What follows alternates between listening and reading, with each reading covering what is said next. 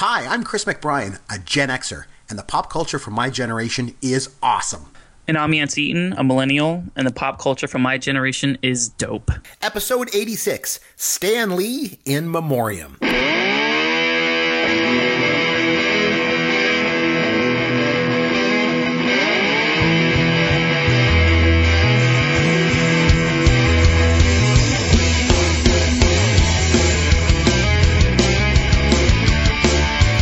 I'm Chris McBrien. That's Derek Myers. Yancey Eaton is still on vacation. Hopefully he's going to be back at some point in the near future. Keeping his seat warm, though, and doing a wonderful job filling in. Derek, how you doing, my friend? I'm doing great, Chris. Thanks again for having me on. Oh, it's great. So what's going on in pop culture in your world? Well, a few things. So last night I had the pleasure of going to see the movie Ralph Breaks the Internet, which is the sequel to Wreck-It Ralph. Did you see Wreck-It Ralph? No, I didn't. I've got young kids, but I haven't seen that one. He's the one of he's got the big fists and he like breaks everything, right? Yeah, it's like a parody of Donkey Kong. The idea, the first one is it's like he's the villain, he's the bad guy that wrecks the building, and then the game is called Fix It Felix Jr. and it's sort of like a Mario type character who fixes the building, and Ralph's always like, I gotta wreck it, and he destroys the building. Anyway, the first movie was great. They did a sequel. It's been 6 years since the original, and in the movie, 6 years have passed, and in this particular one, the character of Ralph gets through Wi-Fi, gets on the internet. It's a really great movie. I had a lot of fun. It is definitely more of a movie geared towards grown-ups than children, although it is a Disney movie, and it is still definitely a kids movie. But I think if your kids are really young, so much of this movie is going to go over their head. They may get bored. They may lose track. But for the grown-ups, for the parents, there's a lot of great stuff here. It was a good movie. I really enjoyed it. And anyone who hasn't seen it, who is planning to see it, definitely stick around through the credits. There are a couple of scenes that, much like the comic book movies these days, there are scenes that take place during the credits and even after all the credits. There's a post-credits scene. So if you're going to see Ralph Breaks the Internet in the theater, stick around. Watch the credits. You will be glad you did. There's a couple little Easter eggs along the way. So, you know what movie? You know, I will. That's definitely. I'll try and get it to watch it, especially with my kids. You know, what movie I loved watching the end credits for was the Cannonball Run. I was going to say it was so. I knew you were going to say that because during the credits they've got all the bloopers of them, and it's almost always Burt Reynolds cracking up Dom DeLuise. And it's just like I don't know what. There's something about it I just love. That's my favorite credits to watch because normally a lot of times in the theater, the credits start, everyone just jumps up and walks out. And in the past, depending on the film, I've been known to kind of sit there and even read the credits. Like, I know as crazy as that sounds. Do you do that too? You're a movie buff like me, so. I don't read the credits. Although, when we were younger, we used to play a little game where you would look for your own name, someone who has the same first name as you in the credits. Oh, that's fun. And whoever had the most instances of, if you went to a movie with Michael, it's like, I found 9 Michaels. It's like, boy, that could win. And so that was always a little thing we used to do when we were like, teenagers and we were sticking around. So nice when you've got like just a whole gaggle of nerds. My name is Chris. Okay, yeah. The Chris is this movie. It's like the whole gaggle of nerds around you doing that. It's always good. For me, go ahead. The other thing I want to mention is in your previous podcast the last few weeks, you've been talking about you're looking for shows to binge watch. Oh yes. Watch Breaking Bad, and then you've tried some other shows that you didn't necessarily care for. A couple people, a couple of listeners actually told me to watch Ozark, and I'm almost on season 2, and it's really good. I like it a lot. Yeah, I watched season 1. I loved it. I haven't watched season 2 yet. So good. So Ozark is what you're watching now? Is that almost done? I only have one episode left. Okay, perfect. So I'm looking for something. You got something for me? What do you got? I've got something. Please be Happy Days. Please be Happy Days. What's Happy Days? You be careful. The show is called Billions. Have you heard of it? Mm-mm. So that was a version of Richie Rich comics, if I remember correctly. Not exactly. So I know that you tried to watch Homeland and you didn't care for it. Yeah, and I didn't really dig it. I was the same. I tried watching it and I didn't care for it. My wife watched it. She loved it. One of the main characters in Homeland is the actor Damian Lewis. He was the male lead. He is the co-lead in Billions. And in Billions, he plays a hedge fund manager who is literally a billionaire. He's one of the richest business tycoons. And Paul Giamatti plays the district attorney who basically realizes that this guy is a crooked businessman and he needs to be punished and he needs to be stopped. And so it's the two of them sparring through the legal system and playing mental games on each other. And it's gone 3 seasons, 4 seasons in production now. It is fabulous. It is fantastic. Now, this could actually hurt the recommendation, but you guys watched the movie Rounders, if I remember correctly, as a previous one. Yes, Yancey had me review that. And you didn't care for it, which I totally disagree with. Although one of my favorite actors was in it, Matt Damon. Yeah. This is one of mine too, even though we make fun of it, the way his name's said. So the creators any chance to get his name in here. So yeah, the creators of the show Billions are the same guys that created the movie Rounders.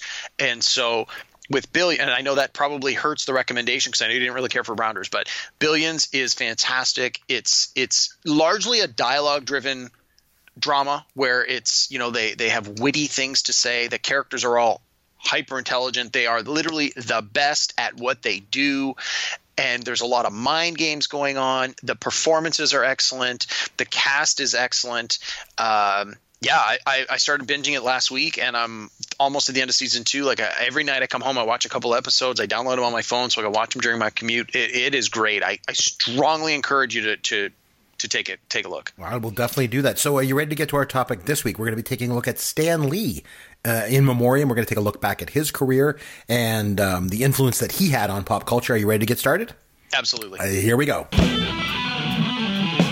I was like, oh my God, that was incredible. Okay, so we got the millennials take on it. It's weird. We might get to Scorched Earth yet. But you often have the textbook dancer. Correct me if I'm wrong. Does that make sense? Yep. You've been doing a lot of stuff from the 80s, a lot of comedies. Holiday Rap by MC Micro G and DJ Swen. So this wasn't a film that I grew up with. It's boring as I think I know that. Could you sing us a few bars? What the living hell am I watching?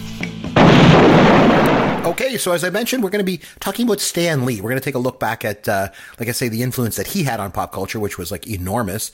The funny thing for me is, though, to kick things off, I mentioned this before. Like, I was never a big superhero comic book guy when I was a kid. Don't get me wrong, I loved comic books as a kid, but I just didn't like superhero comic books. And I remember this kind of surprised Yancey because he's like, I never thought of it like this. There's a whole genre of comic books out there that are not superheroes, believe it or not. Stuff like, I mentioned, I like the funny ones like Richie Rich and Archie, that's the kind of stuff like that I think of when it comes to comic books, But Stan Lee did have a huge influence on my childhood, just indirectly. And we're going to get to that a bit later, but do you want to kind of dig into it a bit more? You're much more of a comic book guy than I am.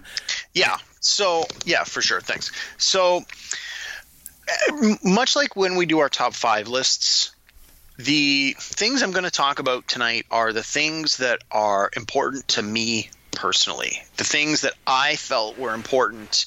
And these may not be, the product that Stan Lee put out that made the most money, the thing that was most well received. Although I'm sure we'll talk about a lot of that kind of stuff anyway.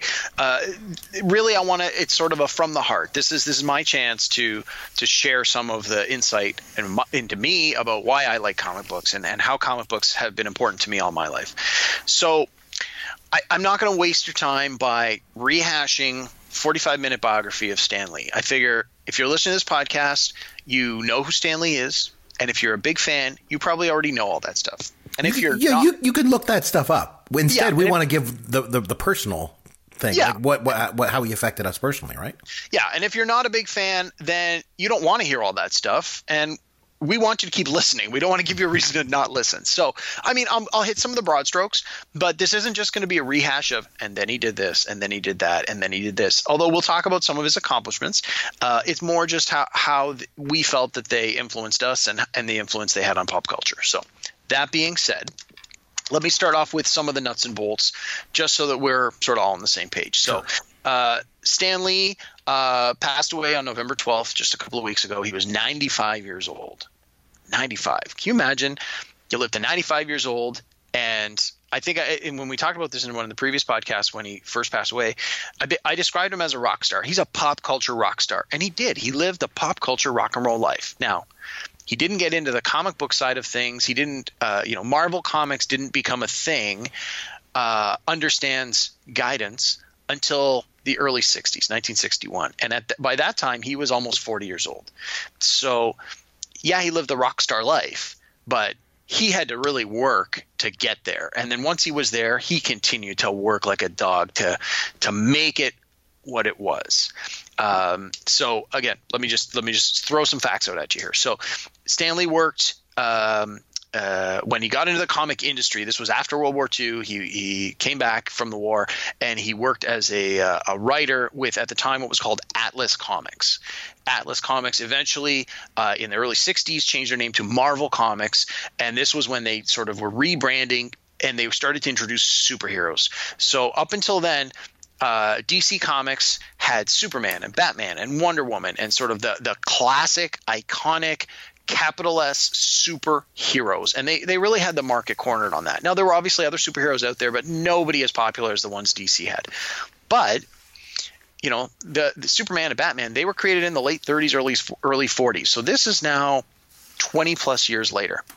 And there's a waxing and waning of these kinds of things. And superheroes were sort of passé. There were still comic books. You still had romance and horror and westerns and space comics and whatever else. And that's the kind of thing Stan Lee was working on at the time. He was writing all of these different genres of comics, basically, as think of it like a staff writer. Your boss puts this in front of you and says, I need a 12-page comic about XYZ and whatever genre. And he was just churning it out to make a buck.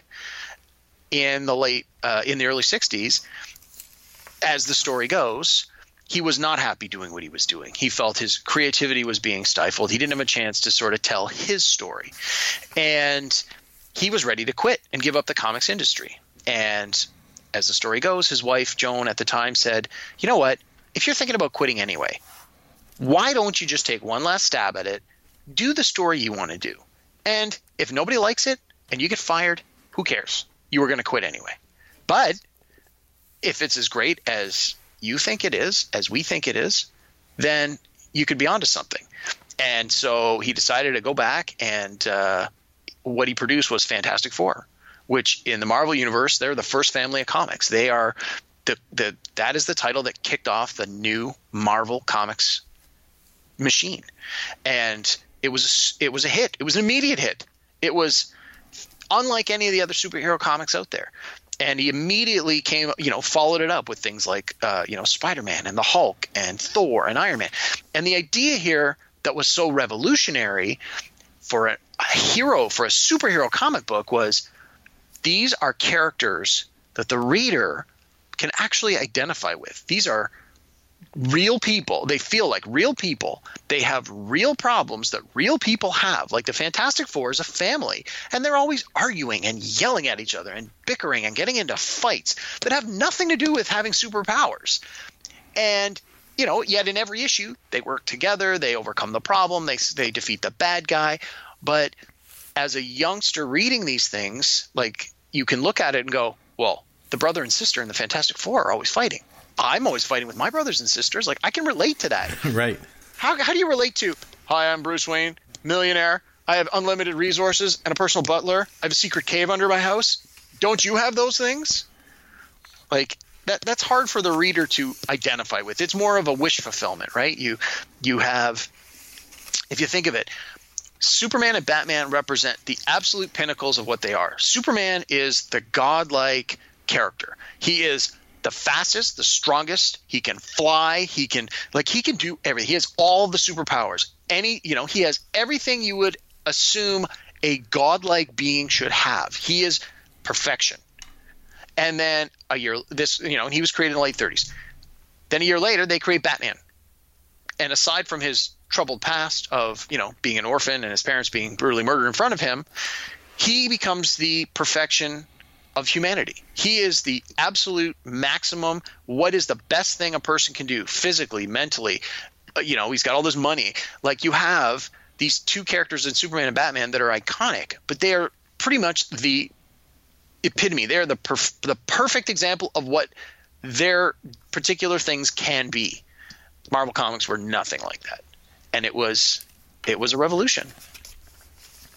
So I'll share with you, as I mentioned before, I didn't really like superhero comics, but one thing I did like almost more than anything else when I was a kid. I loved because I've always been a movie buff, right? So I loved comic books that were based on movies. Now, Cave, I don't know if you know what I'm talking about. You're a little bit younger than me, but no, I know exactly what you're talking about. There were those about. oversized comic books that were based on movies. Did you ever have those when you were a kid? Do you know what I'm talking about? Yeah, I had the Star Wars, Empire Strikes Back, and Return of the Jedi versions. I know exactly what you're talking about. So I had 3. So there was Star Wars, although it might be considered 2 because it came in 2 issues. There was like the first half of the movie was in one, and then the second half of the movie was in another one. Needless to say, I had them both. And then in addition to Star Wars, the other 2 that I had were like the oversized comic book adaptations of Close Encounters and Battlestar Galactica. Nice. And funny enough, as much as I love Star Wars, right, and still do, I think of those 3, my favorite one as a kid was the oversized Battlestar Galactica. I probably read that thing 1,000 times. And I know that he didn't have a hand in the characters or the drawing or the adaptation of these, but Stan Lee was a big part of them because, like, you know, it was Marvel Comics and like he brought them, you know, to life, right? And they were called Marvel Super Specials, I remember. And he was the guy that ran Marvel, so Stan Lee was responsible for bringing those into my life. And those things were like not just huge in size, they were huge for me personally. Like those oversized comic books, they just were so incredible. So then this past summer, I took my son to a comic book shop in Toronto, and we were looking for stuff. And of course, again, all the superhero stuff gets all the love, right? I'm like, no, I'm looking for the oversized Marvel Super Specials from the 70s. He's like, oh man, I don't know. And he goes into a box and he finds it. But this one was both Star Wars 1 and 2 together in one big one. And I was like, oh, I didn't have that. But it was missing the cover. So the cover was ripped off. So he goes, hey, you can have it for $5. I'm like, are you kidding me? Of course, because I don't really care about the cover. I'm not into collecting this thing. I'm into reading this and sharing it with my kid. So we get back and we just laid on my son's bed and we just read the whole thing. And it was just every single panel took me back in time. Every panel. And as crazy as that sounds, like I just look at the panel, it's like all these emotions flooded back. I'm like, I remember that as a kid reading that so many times. And it's like, it's just absolute complete nostalgia. So for that's the number one thing that I think about Stan Lee was these oversized Marvel Super Special comics. And like I said, if you heard of those, you know what I'm talking about? Yeah, I know exactly what you're talking. I had a few of those myself. And when I go into the comic book shops these days, you do occasionally see some of those oversized books. And the ones that are in good condition tend to go for quite a bit of money. So I told this story on the podcast like a long time ago. And I went into a local comic book store here in Barrie, Ontario, and with my son, and we saw the oversized Close Encounters was there, and it was $10. And I'm like, oh my God. And it was up on the top of this like shelf, right? And I was like, oh my God. I said to my son, Trent, I said, we're buying that. That's for sure. So I said, let's look around because we were there to look at a couple things for him that he wanted. And then I said, when we're done, we'll get that. And then we looked around and then we went over to get it and it was gone. And I'm like, what the hell? There's not even anybody hardly in the store. Like, why is it gone? I don't understand. So I walk up to the front and it's sitting on the counter and I'm thinking, like, did that guy know I wanted it? He took it down. He read my mind. I said, what's this doing here? And he's like, oh, no, that guy over there just bought it. I'm like, what? Like, what's the chance of this happening? So I lost out on a $10 Close Encounters one. But we have the Battlestar Galactica and the Star Wars ones. Like I say, I got it without the cover. Who cares? And, oh, man, those things were good.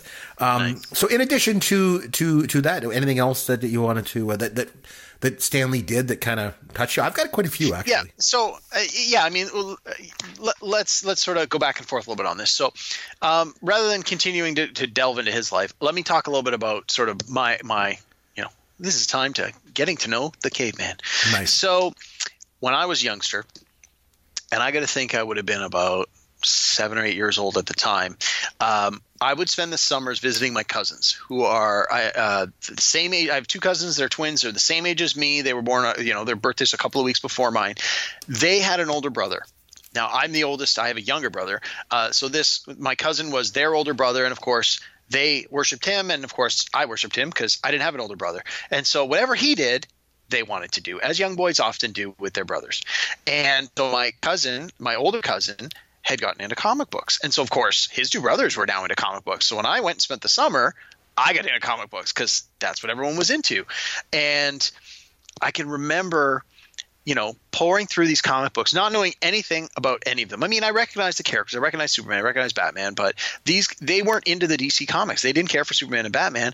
They loved Spider-Man. Spider-Man was everybody's favorite. So, of course, Spider-Man became my favorite.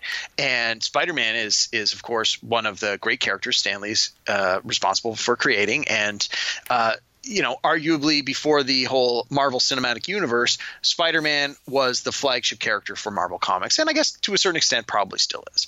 And so I spent my summers with my cousins, and we would pour through all their old back issues and read the comics, and we would go down to the comic book store and buy older issues, and we couldn't wait till New Comic Book Day and go buy new issues, but it was always Spider-Man, Spider-Man, Spider-Man, Spider-Man, Spider-Man.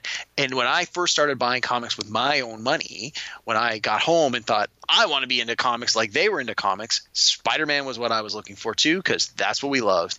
And for the longest time, Spider-Man was my guy. That was my character. Who's your favorite character? Spider-Man. No hesitation. And when I first started buying comic books, this was the time where Marvel was sort of going through some, ideas of how to beef up their characters, how to refresh it for a new audience. This was when Spider-Man first got his black costume, which is now the costume worn by the Venom character, which people who don't know anything about Spider-Man probably know, hey, there was just a movie called Venom. Yeah, a little background on that. The costume, the black alien symbiote costume, started off with the actual Spider-Man, Peter Parker, the original Spider-Man character. So that was sort of my introduction to Marvel Comics, was when Spider-Man got this new costume. And that was sort of how my cousins sold it to me. They're like, hey, do you know about Spider-Man? I'm like, yeah, of course I do. And they're like, he just got a new costume. I'm like, you're kidding me. And it's black. I'm like, oh my God, 7-year-old me, mind blown. Oh my God, this is the coolest thing I've ever seen. And I was hooked. Right away. It was something for me to do that I could do with my cousins, and then when I came home I could do it, and it would remind me of the positive experiences I've had spending the time with my family. But it was something that I could share with my friends. Hey guys, are you into comics? No, you should be, and here's why. Read Spider-Man. Isn't it great? Oh yeah, this is great. Look, he just got a new costume. Oh my God. It was a way for all of us to sort of be doing this thing individually, but together. It was a way for us to have this sort of shared yet sort of secret understanding of this storytelling world. So when I went to see my cousins the next summer, it was like, what have you been doing and how was school and all that? But it was like, have you been reading Amazing Spider-Man? Well, of course I have. Well, wasn't it great when this happened and that happened? And it was like, I haven't seen these guys for a year, but boom, immediately you have this shared context of, how have you spending your free time? I've been reading Spider-Man comics. So have I. Okay, let's talk about them. And that was sort of my introduction to Marvel Comics. Okay, so I've got one that I want to share with you. It's very obscure. Okay, so I want to talk about this. There's another aspect of my childhood that Stan Lee had a huge influence on, and like I say, it's obscure to say the least. So just hear me out. So, Kate, as you know, and I think anyone that listens to this podcast on a regular basis kind of knows, I'm a huge fan of comedy. Right? It's my favorite genre of movies. And I obviously, I mentioned I like to read funny stuff when I was a kid. And I'm a big fan of the classic comedy movies from the 70s and 80s. I always get Yancey to watch those, right? When he's not on vacation. And so one thing I used to love as a kid, remember those spoof magazines that were popular there? Mad Magazine? Yes. Cracked? Like Mad and Cracked. Exactly. Yes. Those were the two big ones. And me and my friends loved to read Mad and Cracked. And I liked Mad. I actually really like Cracked. Probably I would say probably as early as 7 years old, I started reading those. It was in the late 70s. I liked those magazines a lot. And at the time, none of my friends were really into them. And I totally was. And then it was I was about 10 or 11. And then all my friends started to get into it. They started to like Mad and Cracked magazine. But by the time I was 10 or 11, I started liking another sort of similar kind of satire parody type magazine. And it was relatively obscure, and it was a lot edgier too. And it was called Crazy. Caveman, have you ever heard of Crazy magazine? No, I figured you were going to say National Lampoon. No, I like National Lampoon, especially when I got older. National Lampoon, more into no, Crazy, I don't know. So Crazy was kind of like a Mad magazine kind of thing, and anybody that's listening, you can Google it. And it was published by none other than Marvel. And really? And on the cover, it was touted as a Marvel magazine. And I remember on page 3, like when you open it up, the magazine switched to black and white pages because the cover was like glossy and in color. And then, like Mad Magazine was too, right? And anyway, at the top of the table of contents on page 3, it always said Stan Lee Presents. And then it would like give the table of contents and then goes into the magazine. And, you know, as much as it was kind of nerdy, you know, for me to like these kind of parody magazines, but the fact it had Stan Lee's name on it kind of made it seem like in a way it was like tied to like the cooler comic book stuff, like Spider-Man and X-Men and stuff like that you're talking about. So it made me feel like I was in some way like affiliated with the cooler stuff. Am I making any sense at all? You know what I mean? Like, yeah, no, absolutely. I'm just looking up the covers of this crazy magazine, and none of these look familiar at all. I don't think I ever remember seeing these. So I was really into it, and then just recently I started to like I went through a box in my basement and I found some old ones that I had as a kid that I had saved, and I also went online and I got a couple as well off eBay and stuff, and I've let my son read them. But the thing is, like as I'm reading them, I'm like, man, these things are pretty edgy. You know, so I got to be a little careful because it's not like whereas Mad and Crack especially was very lighthearted and like it wasn't edgy too much, but Crazy was pretty edgy. Like there's some stuff in it that's like the whole point of it is almost subversive. It's almost like it's trying to give kids bad ideas. Like, you know what I mean? Like there was one part that I just loved. It's called Obnoxio the Clown Fun Pages. So Obnoxio the Clown was, especially later on, it was like the mascot. Cause you know, like Mad Magazine has like Alfred E.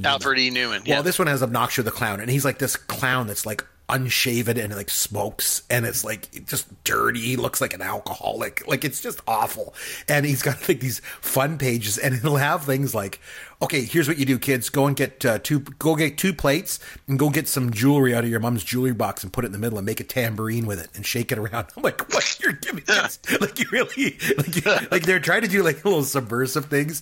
And it would be like one of my favorite things was on the Obnoxio Clown Fun Pages was it would say, these are my favorite punchlines. And it would just be like random punchlines. And you're like, what are they to? It'd be like, dude, I can't believe I ate the whole thing. And then like that's all it was. Like it was just like really weird, edgy kind of stuff. But like I say, so Crazy magazine, huge influence on me when I was a kid. I loved it. I loved the edginess. I loved the comedy of it. I loved the fact that it was different than what everyone else was reading, and it was all from Stan Lee. So that's a huge one for me.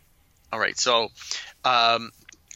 let me go back a little bit into some of the biography of Stan Lee, but not necessarily the same stuff that you're going to hear rehashed over and over. So one of the things that Stan Lee did was he was a shameless self-promoter of the Marvel brand. And what he what he was trying to do, or what he did quite successfully, was made the reader feel like they were friends with the people who created these comics. He wanted to make everyone feel like they were part of the club. You were part of the Marvel fan. What was it called? The Mighty Marvel Marching I can't even remember it. Mighty Marvel Marching Society, I think it was called. And like, so at the beginning of every comic book, you always have the credits. These are the people who wrote it and drew it and did the anchors and the letters and all that stuff. And Stan Lee began putting like crazy nicknames around people, you know, and so it wasn't just Jack Kirby, it was Jack the King Kirby. And it was like, you know, he had all these nicknames for people because he wanted to make them feel more like they were real people, but they were like people you might know, people you might meet. And in the back page of the comic books, they always had like the letters where you could send in letters to the publisher, you know, I love this issue because blah, blah, blah, blah, blah. Hey, I have a question about blah, blah, blah, blah, whatever. And in the letter page, Stan Lee always had a little section called Stan's Soapbox, where he would write an editorial. Right. All the kids, and it would have been predominantly kids, reading Marvel Comics. And he'd get political too, right? Yeah, and it was all sorts of things. I mean, it was usually pretty light for the most part, and it was a lot of promotion of what they're doing, but he wrote it in such a way that it was like speaking right to you, the reader. And you know, it was like, hey, true believers, and it was always like he wanted to like reach right out of the page and make you feel like you're included. And as a youngster, I always read those things. I always read the letters. I read the Stan Soapbox. And it really did come across like, hey, he's writing this to me. Like, I mean, I knew he literally wasn't writing it to me, but you certainly get that sense. And Stan Lee was exceptionally good at promoting the brand. In the I guess it would have been the late 60s, early 70s. They put out that Spider-Man cartoon. The character Spider-Man appeared on the Electric Company.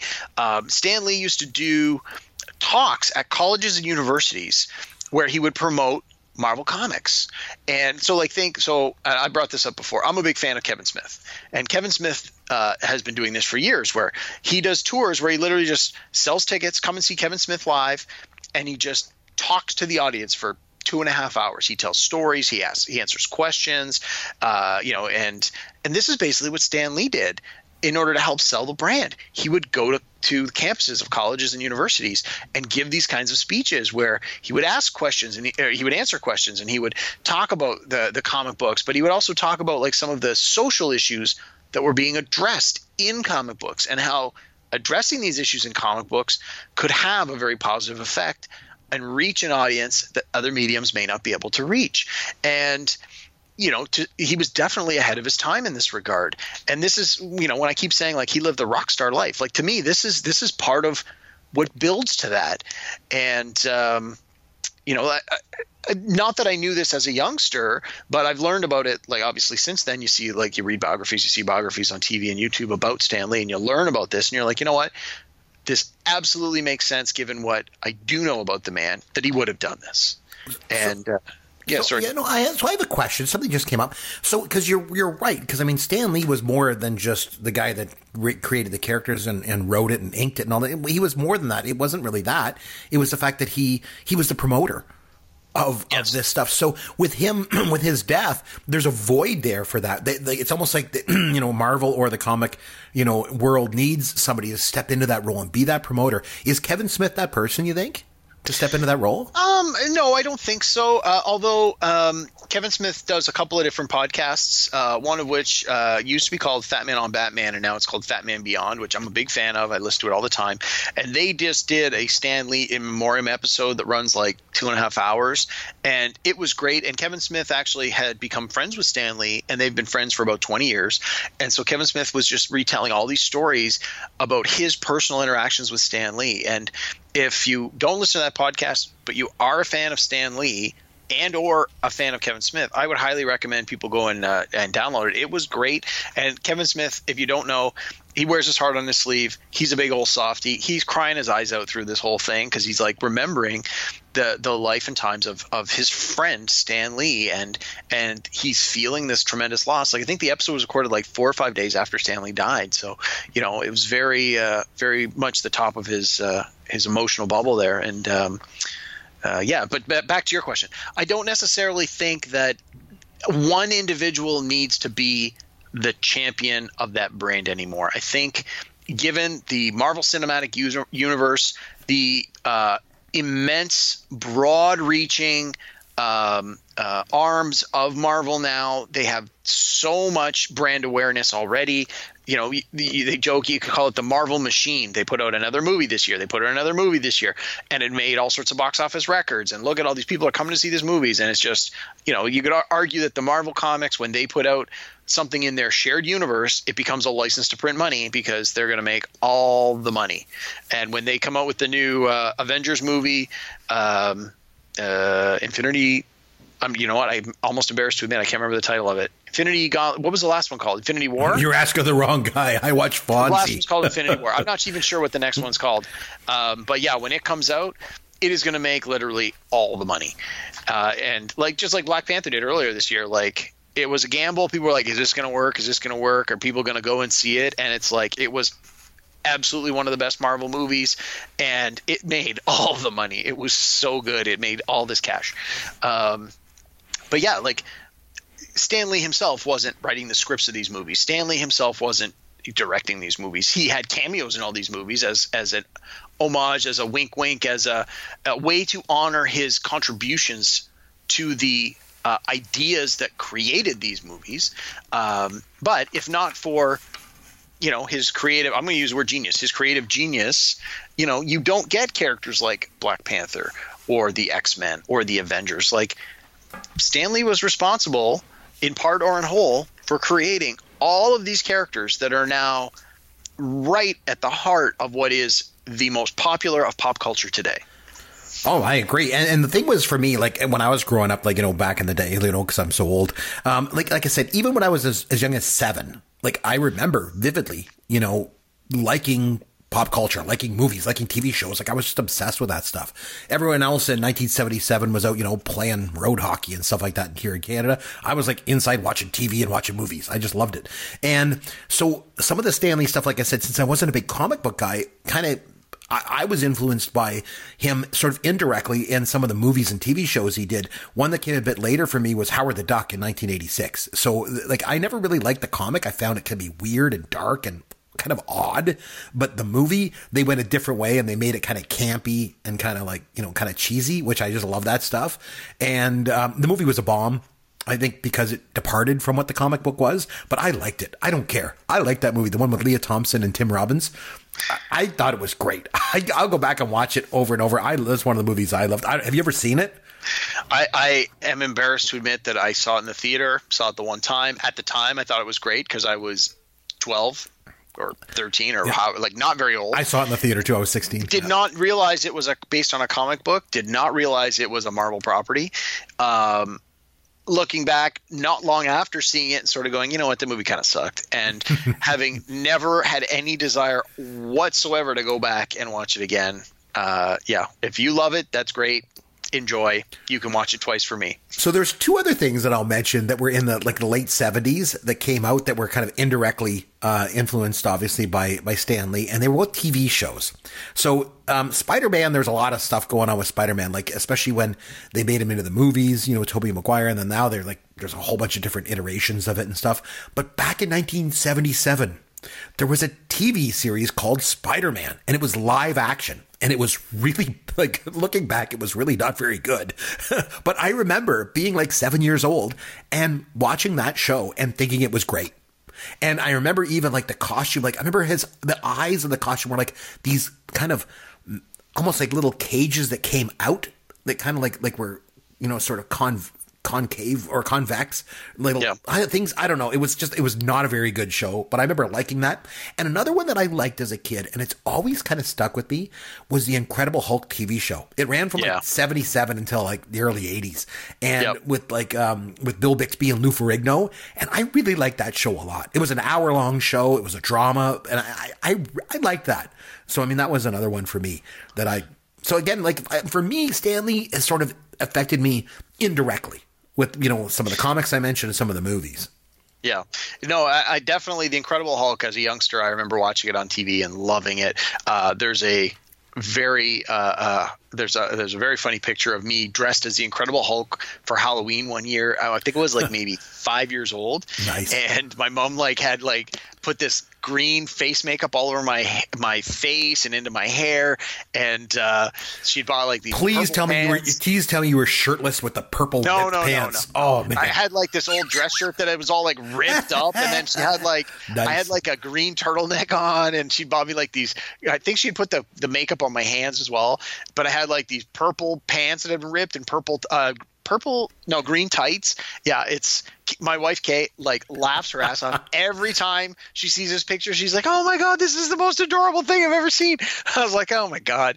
But as a young kid, I thought the Hulk was great, and yeah, definitely that TV show was certainly one of my very first introductions to the idea of Marvel Comics. I mean, I'm sure as a young kid, my parents bought me a comic here or there, but I didn't really care for it. And then it wasn't until I was 7, 8, 9 years old that I started to read the comics and realize hey, you can collect comics. If you keep them in reasonable shape, you can continue to read them and reread them and trade them with your friends or buy older comics to understand hey, this story has been around for I'm looking at the early 80s. So I'm like, some of these stories go back 20 years at that point. It's like, well, let's go to the local comic book store. How much is it going to cost to go back and buy those old issues? And at that time, a lot of those issues were not much more expensive than the cover price. It was like, oh, what's cover price? 75 cents. Well, how much is this back issue? $2. Done. So for me, it was the enjoyment I got out of reading the comics, but I very quickly got hooked on the idea of collecting the comics.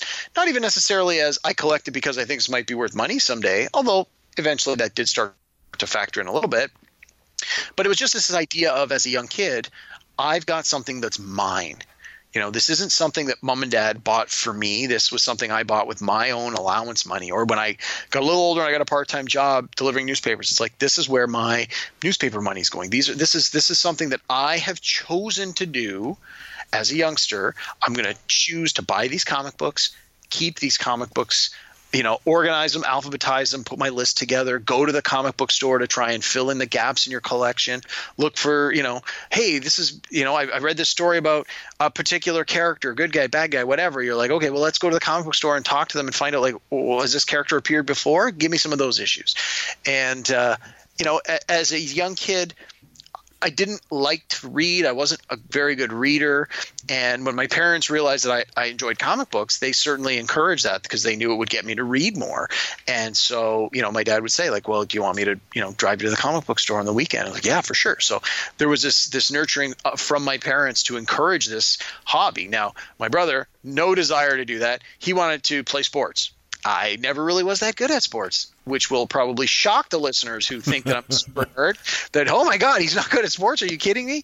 No, I was into comic books. I got later into role-playing games. I never really got into video games, but, I started reading a ton. Like, comic books opened the door for me to reading. Not just comic books are the visual medium with the pictures and the words and all the rest of that, but then that got me into a position where I was interested in now reading novels. I wanted to read more stories about the fantastic or the science fiction or what have you. Not necessarily a direct link to comic book stories, but just the idea of, I learned to enjoy reading at a very young age, and comic books did that for me. That's cool. Today, I love reading. Like, I'm an avid reader. I'm always reading something. I like, as we record this podcast, I'm downstairs in my office, and I've got 5 bookshelves, giant bookshelves, top to bottom, full of books. And these are all books I've read. There's comic books, there's novels, there's gaming books, there's everything. And it's like, comic books is the precursor to my love of reading. It's like, comic books is what opened the door for me to say, I like to read. I get pleasure from reading. And whatever it is that gets a kid interested in reading, I don't care, as long as it gets you interested in reading, right? It's all good. One thing you mentioned earlier, I just want to circle back to because I thought it was kind of interesting. You were talking about Stan Lee. I think it was when he was doing his like commentary little piece, and how he sort of talked directly to people. Yeah. One of the things that kind of, I was thinking about that, and I just made a little note of, like, I think one of the biggest influences he had was that he made it relatable. And like the characters, like you said earlier, the characters were relatable. They were superheroes, but they were like the average person that just happened to get, bit by a spider or something like that turned into this. They weren't born on another planet, and come over here like Superman or something. And so as a result, I think it made people, kids especially, obviously, made them think that they could be superheroes, in some way. And I'll tell you what. Thinking of that, if I could be a superhero, if I could be any superhero, you know who I'd be? I would be Richie Rich. That would be Richie Rich. I think I would be Uberman, because I wouldn't actually fight crimes. I would just drive people there so that they could fight the crimes. I'd be Uberman. But I think a couple more things. We'll get ready to wrap things up. But in 2016, Cave, Fan Expo. You were obviously at Fan Expo. I met you at Fan Expo. I was there with my son. I came and talked to you. You were in the role-playing game area. Again, making a legion of women fans because you're so cool doing that stuff. Hey, man, there are a lot of women that play role-playing games.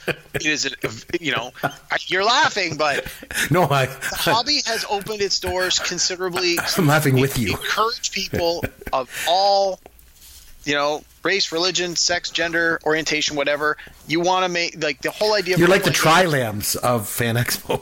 Pretty much, yeah. It's everybody's welcome and everybody's treated equally, and it's always a great time. When you were at Fan Expo, though, the interesting thing, the reason I bring it up is because Stan Lee was there. Did you get a chance to get out and see any exhibits or see any of the celebrities that were there? I like I say, I was there. I didn't get a chance to see Stan Lee. I was busy. I went over and saw Mark Hamill at the time instead, and I didn't get a chance to see him. No, unfortunately, I never did get a chance to meet Stan Lee in person, take a picture, get an autograph, largely because by the time the last few years where I really had those opportunities where he was doing the convention circuit, it became incredibly expensive to get a photo with these folks, to get a signature. And I mean, you look back on it now and you go, well, geez, could I not have afforded the $100? Like, I think that's something I might have liked to have done. Now that I can't do it, I really want to do it. And, I don't necessarily think that it would have been throwing my money away. Like at the time I thought I could put that $100 to better use, but now that Stan Lee's gone, it's like he was an icon, right?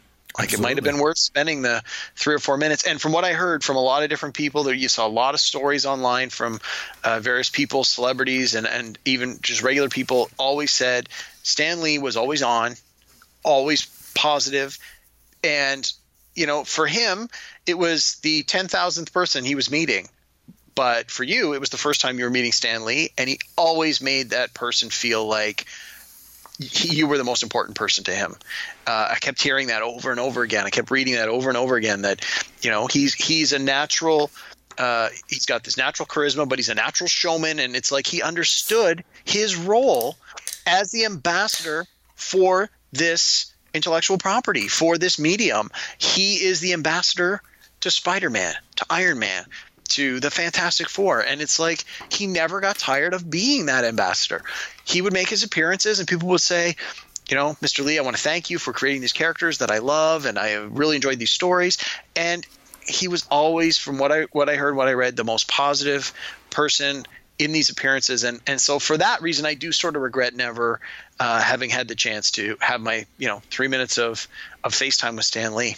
Yeah, I agree with you. And when I think back of Stan Lee, the key thing for me is that like, okay, I was a nerd. I admit it. Like I never fit in with the cool kids like you. I wasn't good at sports.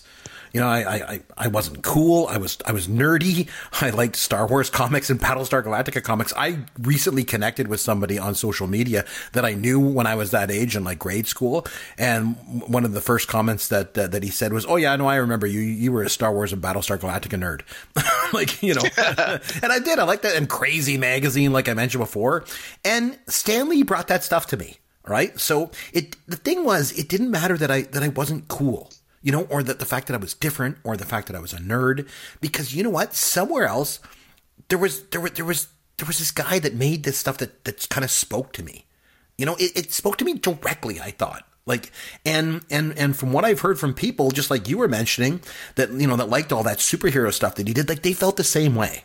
Stan Lee was very inclusive. He was a liberal minded guy. And he seemed to feel that everyone should be included. And you touched base on that earlier, Yeah. Everyone should be included. Everyone could be cool. And it didn't matter, what you liked or what you didn't like. There was something unique for you in that whole thing. As far as I'm concerned, Stan Lee's legacy wasn't Spider-Man or X-Men or, the Avengers or even comic books in general. I think his legacy was that the idea of no matter who you are, that you mattered. And for that reason, I think Stan Lee's a really important person, both in, pop culture and also for me personally. I hope people share my sentiment on that. I don't think I could have said it better myself, Chris. I think that's probably a good place to end off. On that note, let's have some fun with Caveman. Okay, so Caveman, we're going to have some fun. So since you're more of a comic book guy than I am, I thought I would kind of play a bit of a game with you here. So I've noticed, again, not being a huge comic book guy, but I've noticed it in a lot of comic books. A lot of the characters have like catchphrases.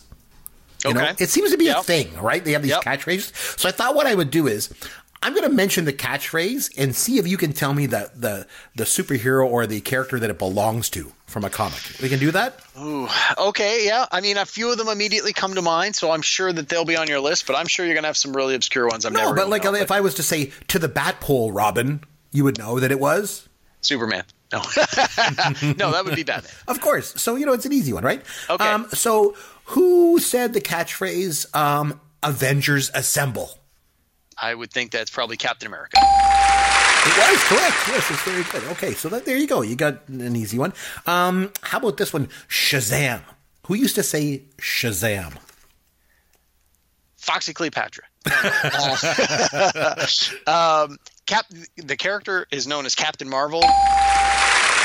People just know him as Shazam, but Captain Marvel. That's correct. And there is a movie coming out, I believe, this summer. Mm-hmm. I think it's just called Shazam. And if you haven't seen the trailer, you have to take a look. It actually looks great. And that's all I'm going to say. Okay. Who said flame on? Whose catchphrase was flame on? Human Torch. Yes. Good. You do know your comic books. This is great. I was going to say something, but I'm like, that'll just get bleeped out. So we'll go with the right answer on that one. All right. How about Great Caesar's Ghost? Who in the comics used to say Great Caesar's Ghost? That was Perry White from Superman Comics. Very good. It took me a minute. Couldn't think of his name. All right, now this is kind of comic book related, but who used to say Cowabunga? Cowabunga. Teenage Mutant Ninja Turtles. Boy, you really know this stuff, don't you? Who would say Odin's beard? I got to imagine that's Thor. It is Thor. You are correct. I tell you. Who used to say Go-Joes? Who used to say Go-Joes? Would that be just G.I. Joe in general? It was G.I. Joe. You are correct. Oh, here's one. This is one of the ones. I didn't like a lot of comic books when I was a kid, as I mentioned, but one guy that I did like used to say Sweet Christmas. That was Power Man, Luke Cage. It was.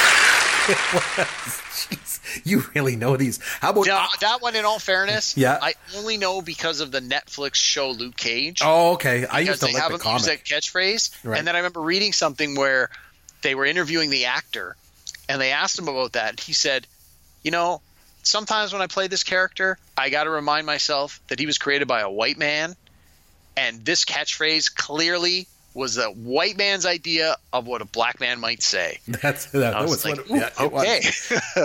All right, who used to say it's clobbering time? It's clobbering time. That would be the Thing.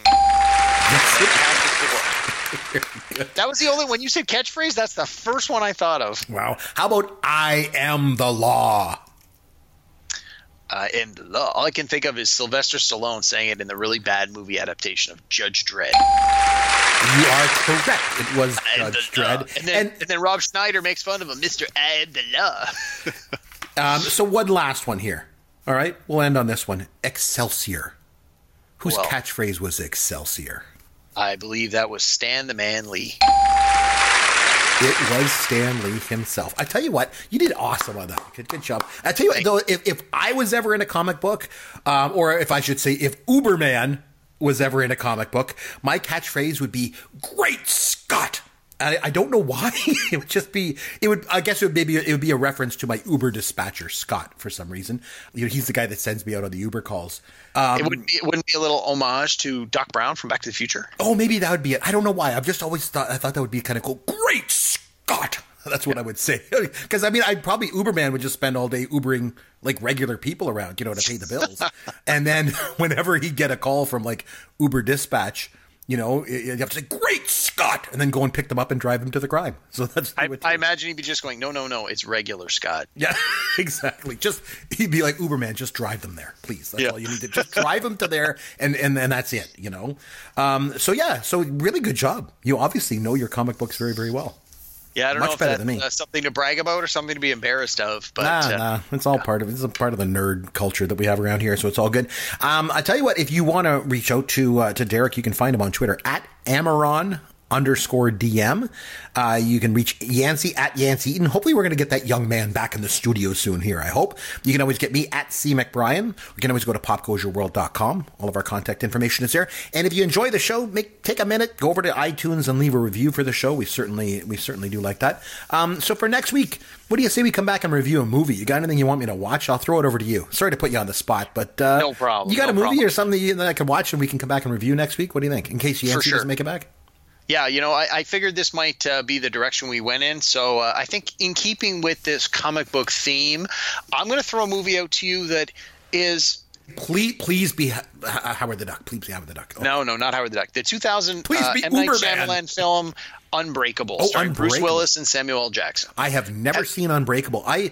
And I'll be honest, I'm the M. Night Shyamalan. I saw obviously the Sixth Sense. I thought it was great. And then I watched I went to see The Village, and I hated it. And I was like, oh man, this guy's terrible. So this would be interesting to see if Unbreakable is good, like The Sixth Sense, or if it's going to be bad, like The Village. So we'll have to see. Well, I remember when it came out in the theater. My wife and I went and saw it on the first day. As around that time, that was our thing. Friday nights, we would go to the movie every week to see whatever was new. We went and saw this movie. We loved it. And we called up some of our friends and said, we're going to go see it again tomorrow. Do you guys want to come with us?